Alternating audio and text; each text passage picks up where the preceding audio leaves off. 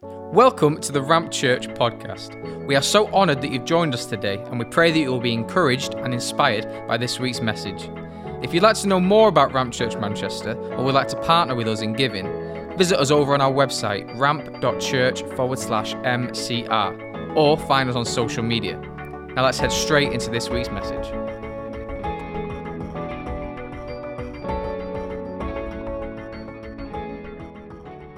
So I want you to give a great welcome to our friend Ruben Morley. He's going to come up and share with us this morning.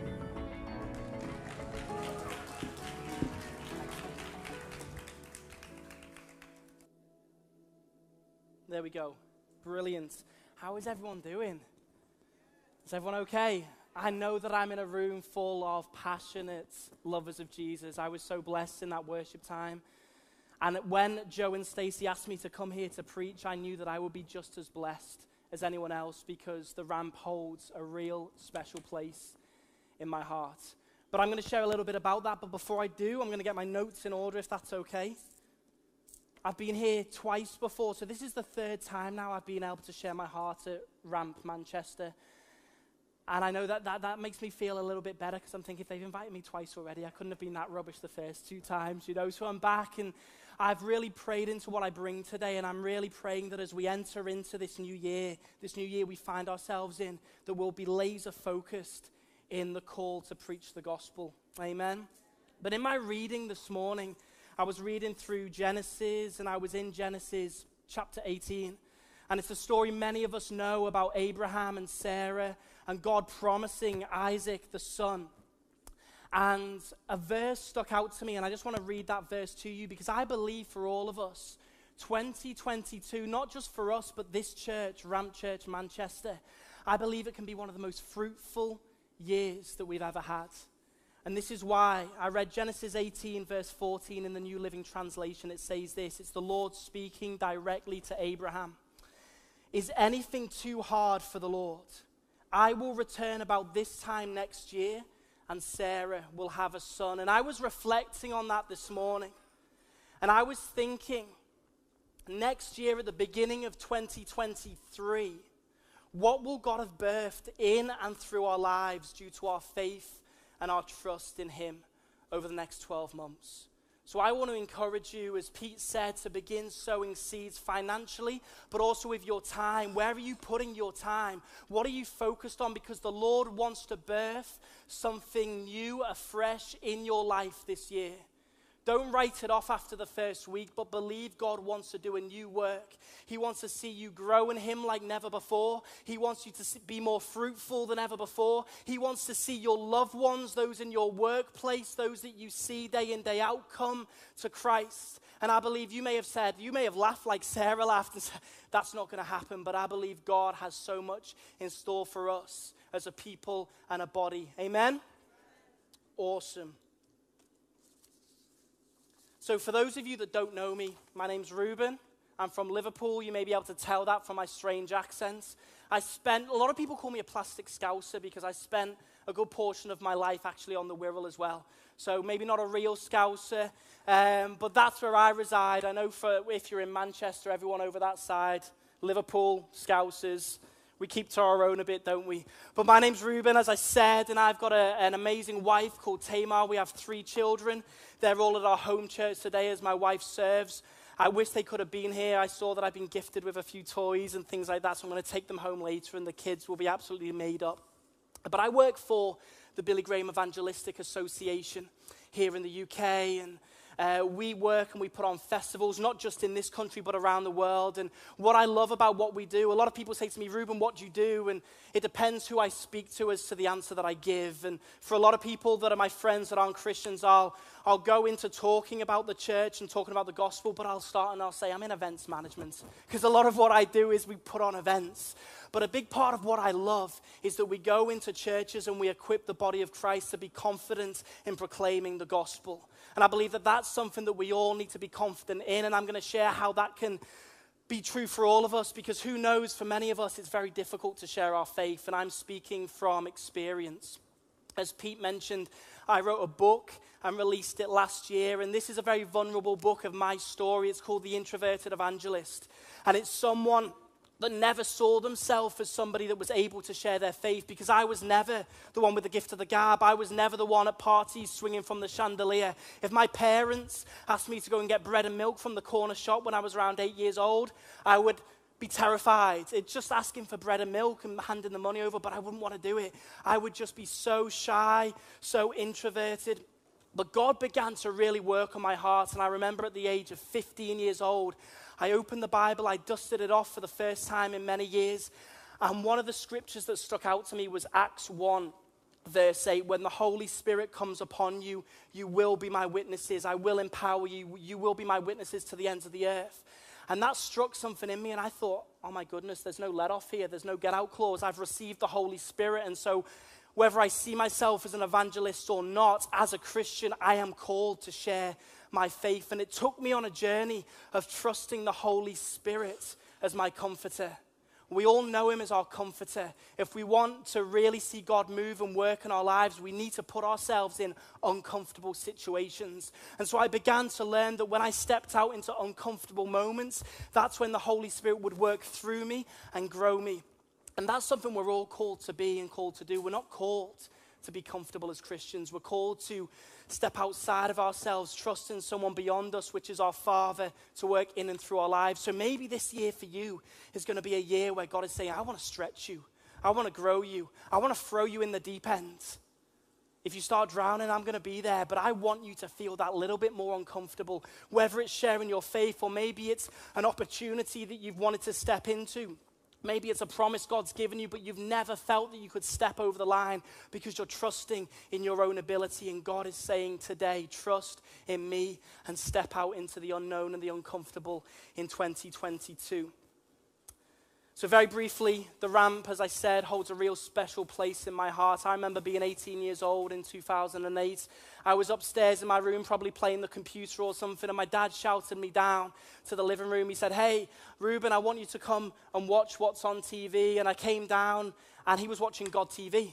And on God TV, the ramp were on, and I was struck by watching this conference and seeing this passionate worship and just seeing people on fire for Jesus. And something sparked on the inside of me, and it was as if in that moment I was given permission to burn. I always felt like Christianity for many years was just church attendance. Yes, I had a relationship with Jesus, but it was just ticking a box and going about my life and being a nice person. And then I saw these young people raising the bar of expectation and calling us as Christians to a lifestyle of holiness. And I thought, I want what they've got. And so I went on a journey of listening to podcasts and watching them on YouTube. And in 2012, after I finished university, I made the decision. I saw that they had a 3-week intensive school out in Hamilton, Alabama. And I thought, I'm going to go. God's calling me to go. So I booked some tickets. I didn't know anyone, and I just jumped on a plane. People back home thought I was crazy, but I just went. And it was the best time of my life. And a 3-week trip turned into a 3-month trip because I didn't want to leave. The ramp became like family. And after that, I'd go to a few winter ramps. And the year after, I took my wife and we got engaged out there. And the summer after. And so the ramp, again, is a place that I feel is such fertile soil, especially in this nation. I've said to Joe and Stacey many times that I believe that there is nothing in the UK like what the ramp carry, the DNA of this ministry, and I believe that it's something that is needed. And so I want to just encourage you to continue to be plugged in this year, continue to sow, whether that's financially or through your service on the team, just coming along on a Sunday. I want to encourage you to plant yourselves in this church because God is going to continue to do amazing things. But as I said, I'm going to talk on that dreaded word today, evangelism. And I just want to really share. It's going to be really simple, I promise, because I'm a simple kind of guy. And I'm just going to share some scriptures that all of us will know. These are scriptures that really played a part in my calling and really helped me develop a conviction to preach the gospel, even though I didn't want to. And I was afraid and fearful of what people may say and what they may think of me. And then I'm going to just share very quickly 5 things that I believe will keep us on track this year to continue to step out and preach the gospel. Is that okay?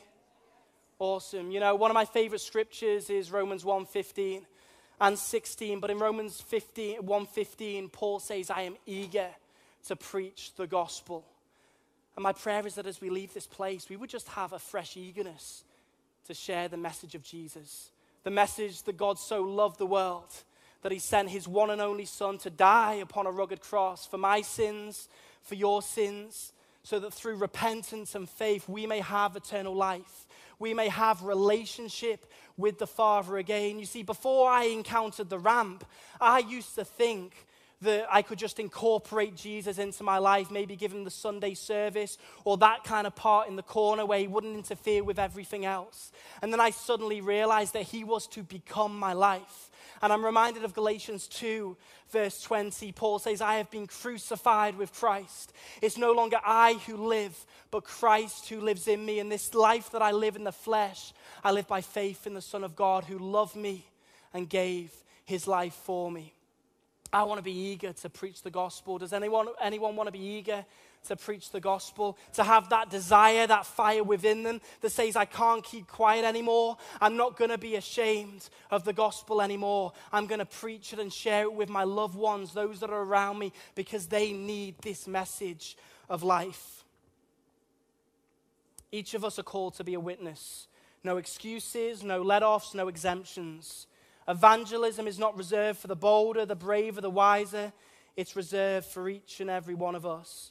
And I want to tell you, as Christians, we can't be indifferent in our desire to preach the gospel. Reinhard Bonnke would always say, many of you may have heard this, the church is not called to be a cruise ship. It's called to be a battleship. It's called to be a body of people on the front line with a desire to see God magnified in this earth, to see God lifted high and glorified, and to see people come back to him. In Acts chapter 4, it's amazing, and I won't go too far back, but you have Peter in the Gospels who's fearful and afraid, and we know the story. He begins to follow Jesus at a distance after he is arrested in the Garden of Gethsemane, and then we have him sitting at this lit fire, and he's ashamed of the gospel. He's ashamed of his Messiah, and he denies Jesus 3 times. But after he receives the Holy Spirit in that upper room, we have him in Acts 4 standing in front of the very people who were responsible of putting Jesus upon the cross, and he is speaking with boldness and authority, and he's saying there is no other name by which man can be saved. People can only be saved today, I want to tell you, is not through this way or that way or 100 ways to God, 100 ways to salvation. It's through Jesus Christ alone. It's important that we recognize our mission as the church to proclaim that very truth, that we don't shirk from our responsibility to communicate that message. We don't water that message down and dilute it so it has no effect, but we say there's one way in which you can be saved, and it's through Jesus Christ. C.S. Lewis said it like this: the church exists for nothing else but to draw men into Christ, to make them little Christs. In other words, Christianity is not confession, it's Christ-likeness. It's becoming more like him. It's abiding in him. It's producing the fruits of the Spirit. That scripture, I love it. We're to be conformed to the image of Christ. The world should see something different in our lives. And they may not like it, but actually they may see something different and want what we've got, because we don't react and act the way the world acts. In times of tragedy, in times of chaos, in times of the pandemic, there's something different about those Christians. He goes on, he says, if they are not doing that, if they are not going out and making little Christians, all the cathedrals, clergy, missions, sermons, even the Bible itself are simply a waste of time. God became man for no other purpose.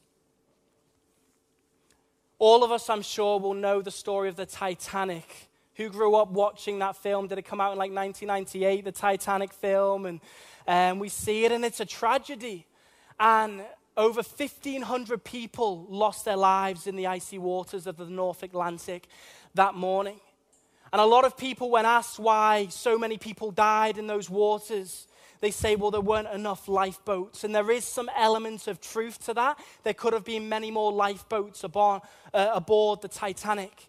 But the main reason so many people died in that water was because those who were in the lifeboats did not go back to rescue those that were perishing. We're told that in some of these lifeboats that could hold up to 70 people, there were 7.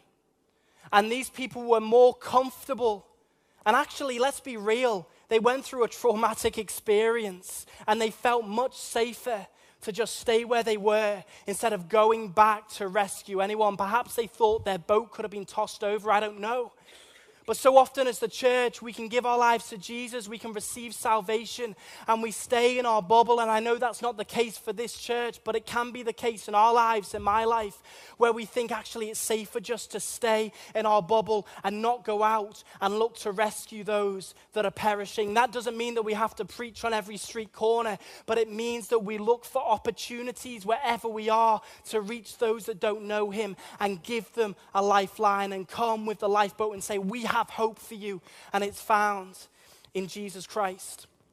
So I'm going to jump into a number of scriptures now that I pray would give you a greater conviction in your responsibility to share the gospel. Because like I said, growing up, I never thought it was my responsibility.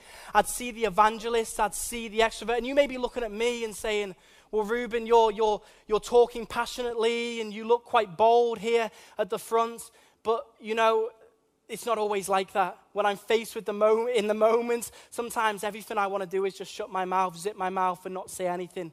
We all go through things, but we're all called to share our faith no matter who we are, no matter what we've been through.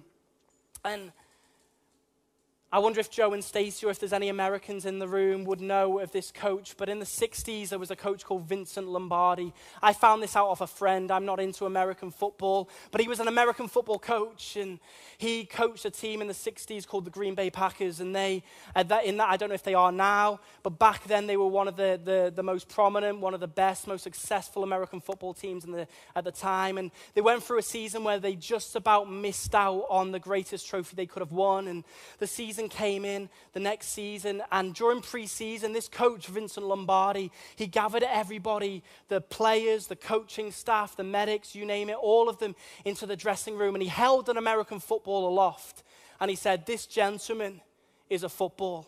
And as you can imagine, as he did that, there were some smiles, there were some smirks, there were some people wondering why he was sharing something so basic to a team that was second best in the whole of America. But the reason he did that was because he had a meticulous desire to focus on the simplistic.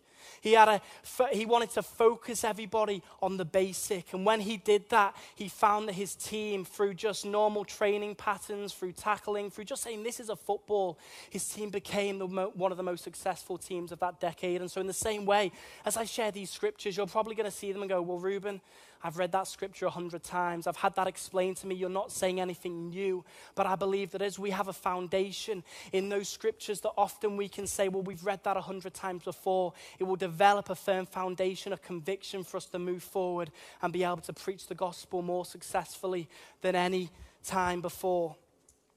In Psalm 119, verse 18, and this isn't one of the scriptures, but it says, forever, O Lord, your word is settled in heaven. His word is settled in heaven. And I believe that we have a responsibility as Christians to take that word, to take the word of God, and to settle that same word in our hearts. So we're not swayed and we're not moved, and we know what our purpose is and we know what our calling is, because you are called for a purpose. And I want to tell you, the number one purpose is to proclaim and preach the gospel of Jesus Christ in word and deed. That is why we're here. That is our call and what we are called to do. So the first scripture, Matthew 20, and I don't know if they're coming up on the screen, but you've probably got your Bibles with you as well, and I'll read them out. But Matthew 28, 18 to 19, it's often known in our Bibles as the Great Commission. Matthew 28, 18 to 19. Jesus came and told his disciples, I've been given all authority in heaven and on earth. Therefore, go and make disciples of all nations, baptizing them in the name of the Father, the Son, and the Holy Spirit. So after Jesus had risen from the dead and before he ascended to heaven, he gave his early disciples this commission. He said, go and make disciples. And you could say, well, hang on, Ruben, it says disciples. We're to make disciples, and we are called to see people grow up into Christ. But I want to tell you, nobody can become a disciple until they first make a decision. The two can't be removed from each other. We can't say, well, my job is discipleship and your job as an evangelist is evangelism. That sounds good, but actually we're called to both. And some of us will have more giftings and leanings towards one or the other, but actually we're called to see people come into a relationship with Christ. And those people we lead to Christ, we're called to grow up into Christ and walk with them and see them develop as mature followers of Jesus. The next scripture, Mark 16, 15 to 18. I might just read 15 and 16. And then he told them, go into the whole world and preach the good news to everyone. Anyone who believes and is baptized will be saved, but anyone who refuses to believe will be condemned. And then he goes on to say, these miraculous signs will follow those that believe, healing the sick, raising the dead. I think often, and I'm speaking to myself here, but I think often in the Western church, we have the bar so low and we allow our experiences to trump the Word of God and what the Word of God says. Jesus here called those disciples to go out and heal the sick, to raise the dead, and that's what we're called to do as Christians. Continue to press in, continue to pray, continue to want to see those things in and through our lives. But he says, go out and preach the gospel. And he adds a sense of urgency here as well, because he says that those who don't believe, those who aren't saved, will be condemned. And that should spark something in us as we reflect on those scriptures to say, hey, guys, we've got a job to do. We can't just sit back. And I want to be vulnerable and say this is something that I have to tell myself every day, because it can be the comfortable route to just be a nice person, to develop that friendship. And we call it friendship evangelism, and friendship evangelism is important. Actually, more people come to Christ through friendship than in any other way. Even with our mass scale evangelism, people say mass evangelism doesn't work. We'd say, well, that's not what we do. We do personal evangelism on a massive scale. Actually, those people that respond to the gospel are responding because somebody brought them. But the reality is that friendship leads to them sharing their faith, sharing their story, sharing the gospel. So often we can say, well, I'm just going to be their friend and be a nice person. And 20 years down the line, we've never opened our mouth and told them about Jesus. And that can't be the way that it goes. 2 Corinthians 5, verse 20. So this is Paul speaking, we are Christ's ambassadors. God is making his appeal through us, through our lives. We speak for Christ when we plead, come back to God. 2 things I want to point out from that scripture. The first is we're Christ's ambassadors. That literally means we're his representatives here on earth. We're from heaven, but we're here on earth representing him. And the second thing is God is pleading through our lives. Christ is urging through our lives, come back to me. You know, God's desire is that none should perish. That's God's heart. That's why he sent his son. One of my favorite scriptures, Romans 5, verse 8, for God demonstrates his love in this, that whilst we were sinners, I don't know what you're going through today. You may have had a really difficult 2021. You may feel condemned. That's not from God. He loves you. Whilst you were a sinner, that's when he sent his son. Whilst you didn't have it together, whilst you weren't perfect, we so often think that we have to reach a certain level before God loves us or wants to use us. No, we could never amount to the holiness and righteousness of God. That's why he had to send Jesus. And that's the beauty of the gospel. That's the beauty of grace, that when we fall into him and recognize everything that he did for us, we're empowered to walk and live as he's purposed us to walk and live. But he loves us, and it's his will that none should perish. I find that when I preach, I go on. I think I said to someone earlier, I go off sometimes on 101 different tangents. So I apologize for that. I have to look at my notes. Okay, that's where I am. So next scripture, 1 Peter 3:15. It's the great apologetic verse. But in your hearts, set apart Christ as Lord, and always be prepared to give an account for the hope that you have, and do this with gentleness and respect. And I think what you have up on the screen is the amplified version that says, but in your heart set Christ apart as holy, acknowledging him, giving him first place in your lives as Lord. Always be ready to give a logical defense to anyone who asks you to account for the hope and confident assurance elicited by faith that is within you, yet do it with gentleness and respect.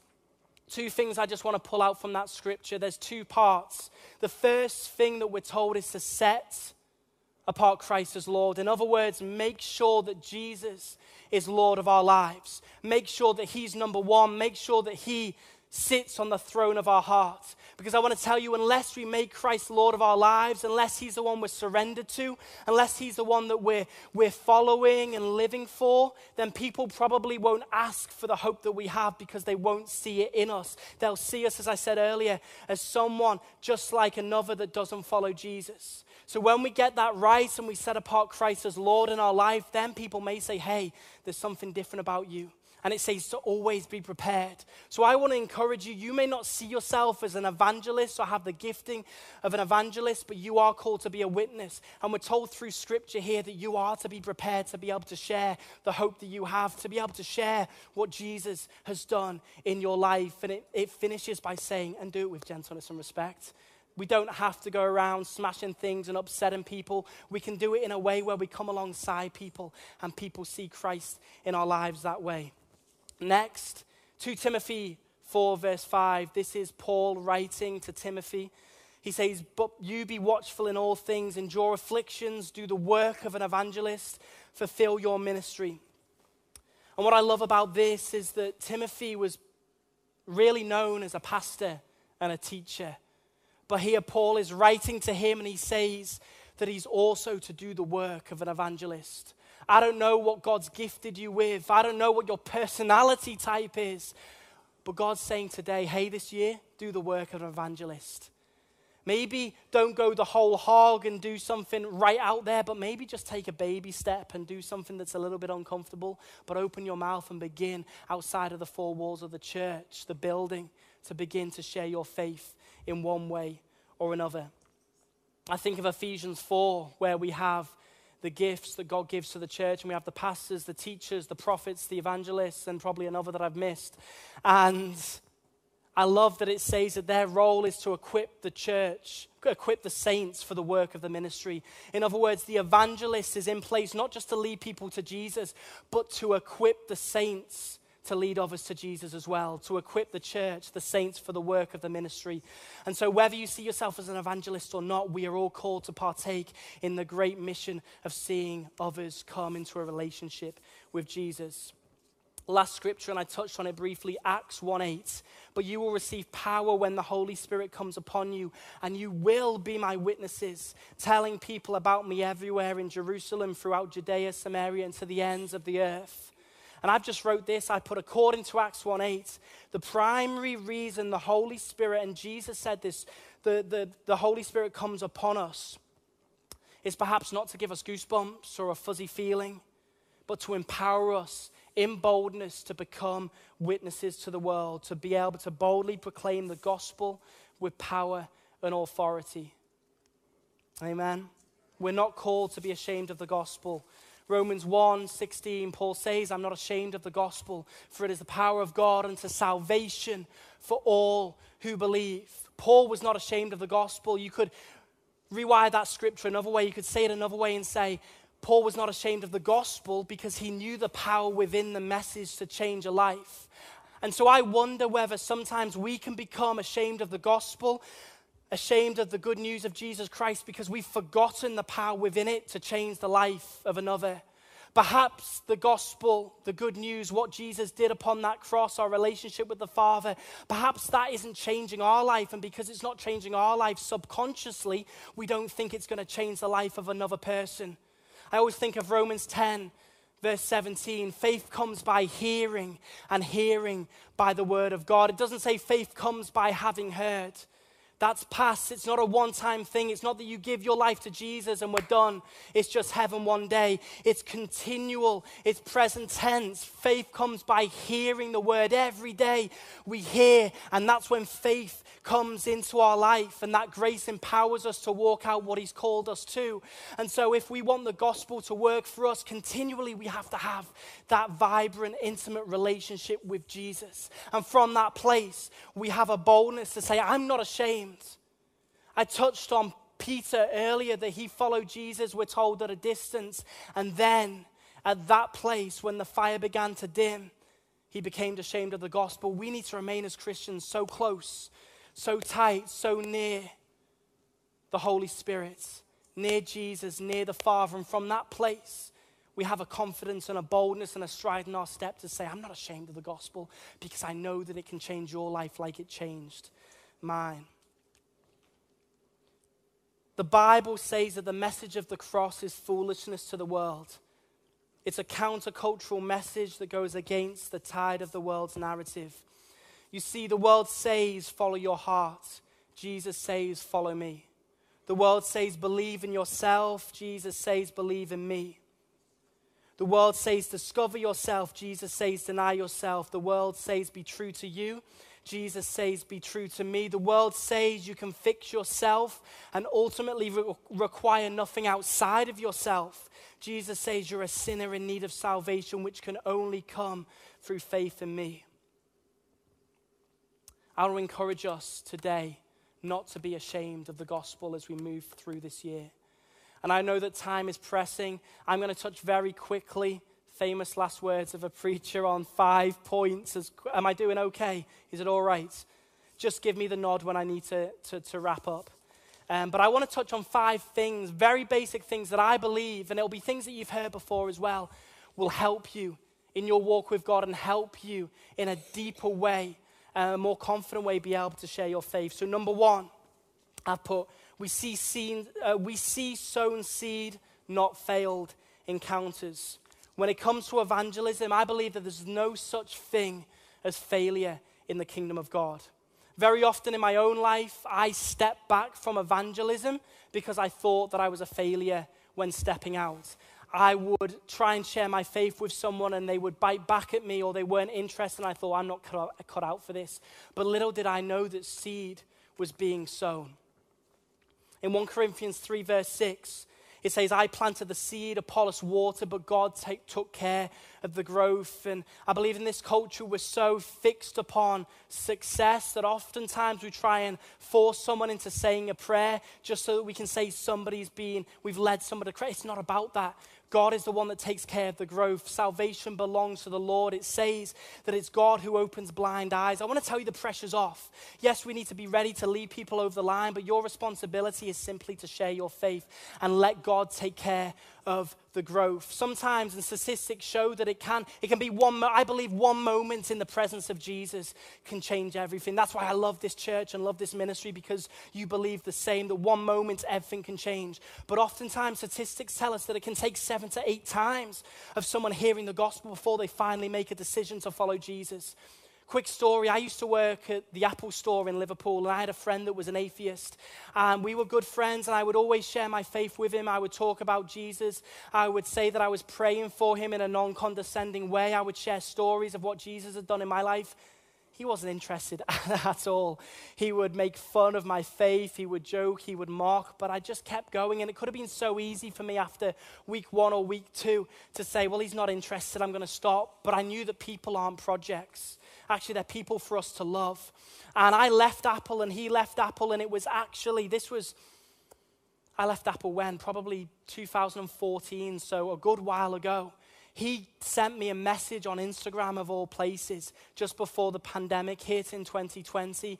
And he said, Ruben, I need to tell you, I was out with a friend in Argentina and I've given my life to Jesus. And he went on and said, Ruben, I'm so sorry for all the times but all of that. I said, don't worry. And we met up for coffee and we've talked many times since. But I just want to tell you, it may take years and you may not be the person that actually sees the fruit at the end. But just through your faithfulness of being a Christian in the workplace and loving people and praying for people and sharing what Jesus is doing in your life, it can make all the difference. So I want to say, don't lose hope. Those family members that you've shared, don't lose hope, because God can work in and through you this year. An American theologian called William Craig said it like this: successful evangelism involves not only harvesting, but sowing and watering too. We must never think that because a non-believer remained unconvinced by our case that our apologetic has failed. For one encounter is not the end of the story. Isn't that encouraging? It's not the end of the story, so don't see yourself as a failure. Don't step back from sharing your faith. God desires to use you. He wants to use you. Number 2, another thing that will keep us on track for preaching the gospel is simply that we run this race together. That we don't see ourselves as in this just solo evangelists or solo witnesses or solo Christians. I remember as a youngster going through high school, and I was the only Christian in my school or that I knew of, and I had a number of what I saw as failed encounters very early on in my high school years, and it caused me to step back. I want to tell you that you're not alone, that you need to be around other people. I love seeing so many of you here today because I'm reminded of the scripture in Hebrews that says, do not neglect the gathering together of the saints, but come together, stir each other up, edify one another to love and good works. Why? Because Jesus is coming soon. It's important to gather together. I know some of you are watching online, and that's amazing, but if you can come in person because it's important that we gather and we worship and we be together as the body of Christ. A few bullet points. Jesus chose 12 disciples to share his life with. He didn't do it alone. Even when he sent out the 72 disciples, he didn't send them out alone. He sent them out with a partner, Luke 10. Proverbs 27:17 tells us that iron sharpens iron as one man or woman sharpens another. Ecclesiastes 4 verse 10 says, two are better than one because if we fall, a friend can pick us back up. Don't do this alone. Walk with someone by your side. Number 3, we must recognize if we want to continue to share our faith through this year that we all have a story to share. I grew up in the church. I would go to youth events. I would hear the radical testimonies of God literally pulling people from the fire. I would have friends now that were drug addicts, that were suicidal, and praise God for the testimonies of what God did in their life. But that wasn't my story. And for many years, especially in my younger years, I used to think, well, I needed a... Isn't it crazy? I used to think, I need a story like that. I need to be homeless on the street and be suicidal, and then God can use me to share my faith. That's what I used to think. And I used to leave a lot of events feeling more in love with Jesus than ever before, more grateful for what he done in my life, but more disqualified to preach the gospel because I thought God will use them. He's not going to use me, a Christian boy that grew up in the church that has no radical testimony. But for whatever reason, God chose that I had the story that I had.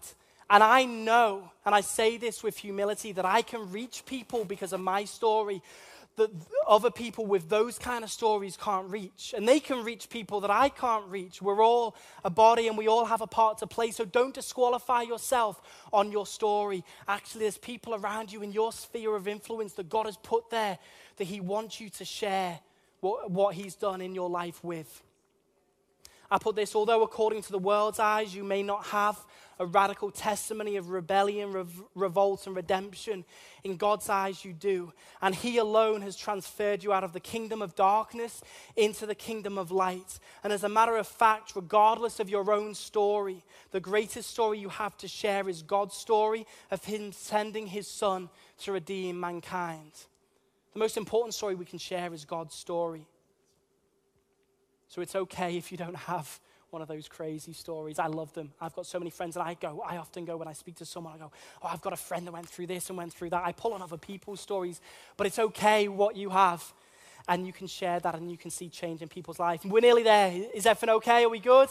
Number 4, if we want to keep on track in proclaiming the gospel, I've kind of touched on this already, we need to just simply fall in love with the word of God, amen. This needs to become our daily bread, not our Sunday fix that keeps us going a few more days. It's something that we need to read day in, day out. I know that can sometimes be a challenge. I want to encourage you this year, look to read it every day. Look to read, say 30 minutes a day and see what God will do in your life. You say, Ruben, that's too difficult. But I want to tell you, the more you stick with it, you form a habit. And then it becomes your daily bread. It becomes what you want to go to. And you start to hear God more clearly. You start to become convicted on what God is calling you to do. You have purpose in your life and you have a desire to preach the gospel. I share this in my book. When I talk about reading the Word of God, but I was fascinated by a study that was done in the US by an organization called the Center for Bible Engagement. And they did a study amongst 120,000 Christians. And they wanted to see what it looked like if people would read the Bible more often. And so they encouraged some to just read it 1 day a week for 30 minutes, some 2 days a week, some 3, and some 4 and beyond. And it was fascinating what they found.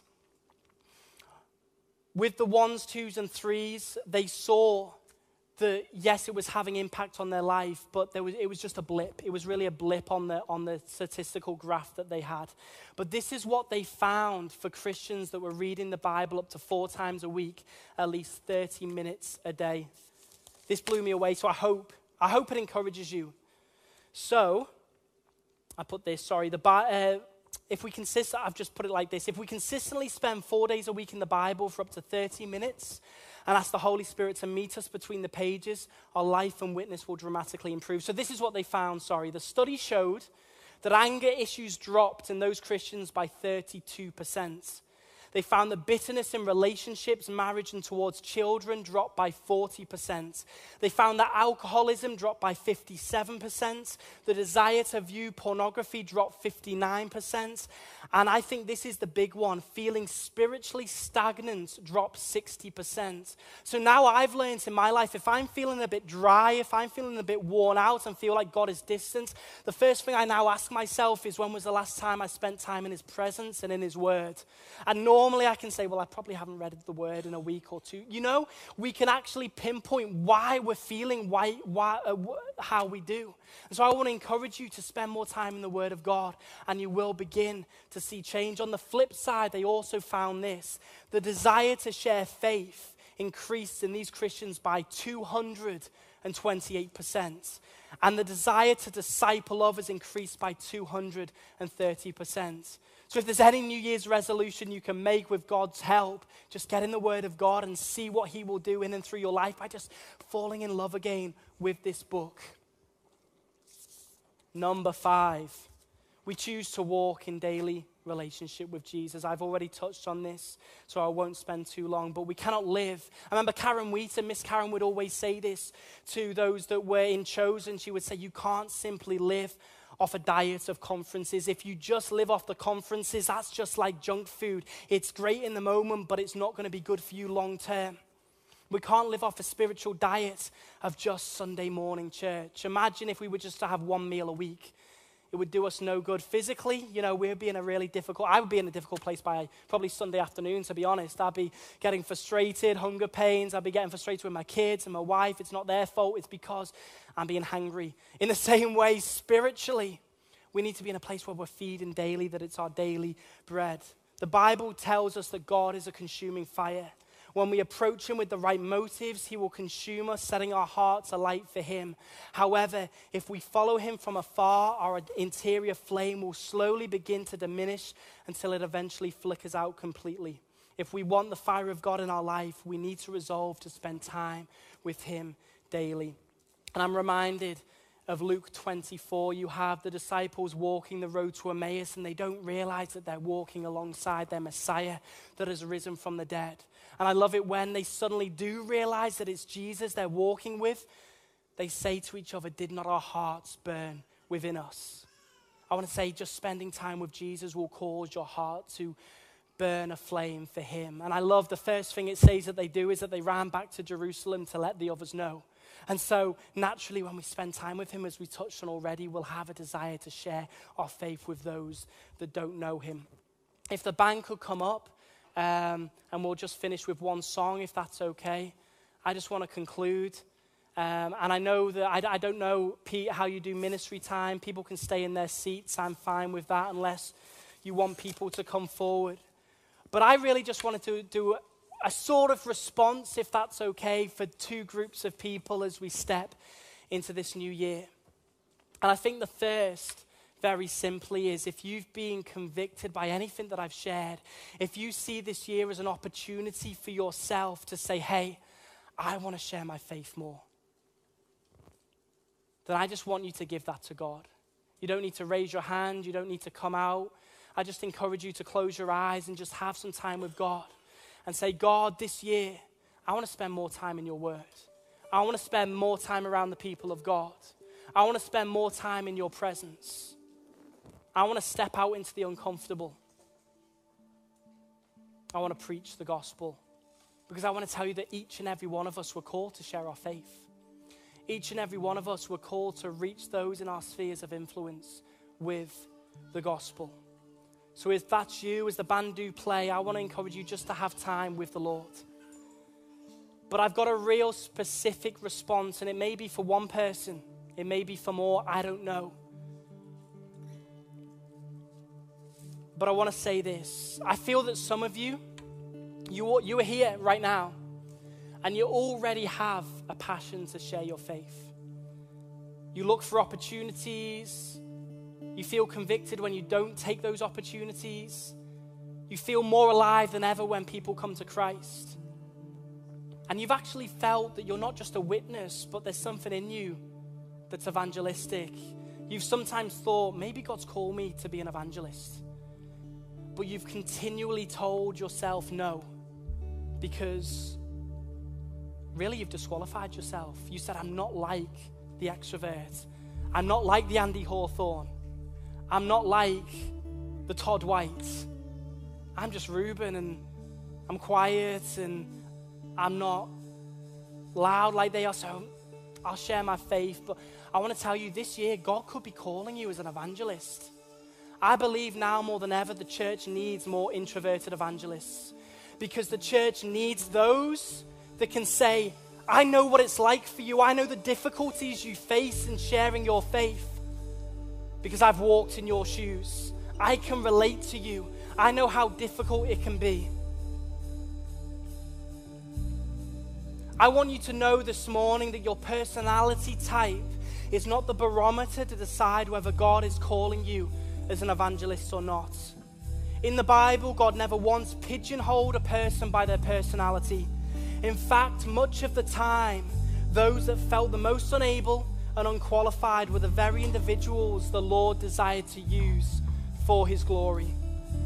Listen, it's never the personality that makes the evangelist, but the heart they carry towards the lost. The calling and the gifting of the evangelist transcends personality. It is a heart broken for the lost, filled with the love of a Savior, and empowered by the Holy Spirit. As I said, the church needs more introverted evangelists. So I just want to encourage each and every one of you to close your eyes right now, if that's okay. And if you feel the tug of the Holy Spirit in this moment, maybe you're watching online and you say, oh, it's so difficult. I feel unqualified, but I believe this year that I'm to step out. And no matter what anyone thinks, no matter what anyone says, God is calling me to be an evangelist. I just want to encourage you where you are right now to just lift your hands. Thank you, Jesus. Thank you, Jesus. I'm so thankful that the Lord chooses to use those things that seem foolish to the world. God wants to use you. He wants you to step out this year. He wants you to be bolder than ever before. And we're going to ask right now, as the band finish with one song, to fill us afresh with the Holy Spirit, because I love at the end of Acts chapter 4, you have a group of believers. You have a group of believers that are in a room, and they've just started to become persecuted. They're being persecuted. They're fearful. They're worried. They're afraid. And they begin to pray, and they ask the Holy Spirit to come and fill them with boldness. They say, God, would you fill us afresh with boldness? Would you give us boldness to preach your word? They don't shirk back. They don't say, well, the heat is too much out there. No, they don't hide. They say, we're going to go forward. We need boldness. And in the next lines at the end of that chapter, it doesn't just say they received boldness. It says the Holy Spirit fell, shook the room, and that's when they received boldness. And so as it says in Acts chapter 1 verse 8, that when we receive the Holy Spirit and a fresh infilling, the automatic response is that we receive boldness. So I encourage you right now where you're at, just say, God, would you fill me afresh? God, would you do a new work in my life this year? God, right now, we are drawing a line in the sand. We are stepping over that line, and we are saying, for this church, we are moving forward. For this church, we will no longer be afraid, but we are choosing to trust in you, and we are choosing that you will work in and through our lives as we see this year many come into a living relationship with you. Lord, we ask that you would work on the hearts of those that don't know you, our friends, our family. Lord, would you draw them back to you? Lord, as we lift you up in our lives, God, would you draw them to you? As we as the church are one, would you draw them back to you? Lord, we say yes to you afresh this morning. Would you work in our lives, God? We love you, Jesus. We love you, Holy Spirit. And we say yes to the call to be a witness in Jesus' mighty name.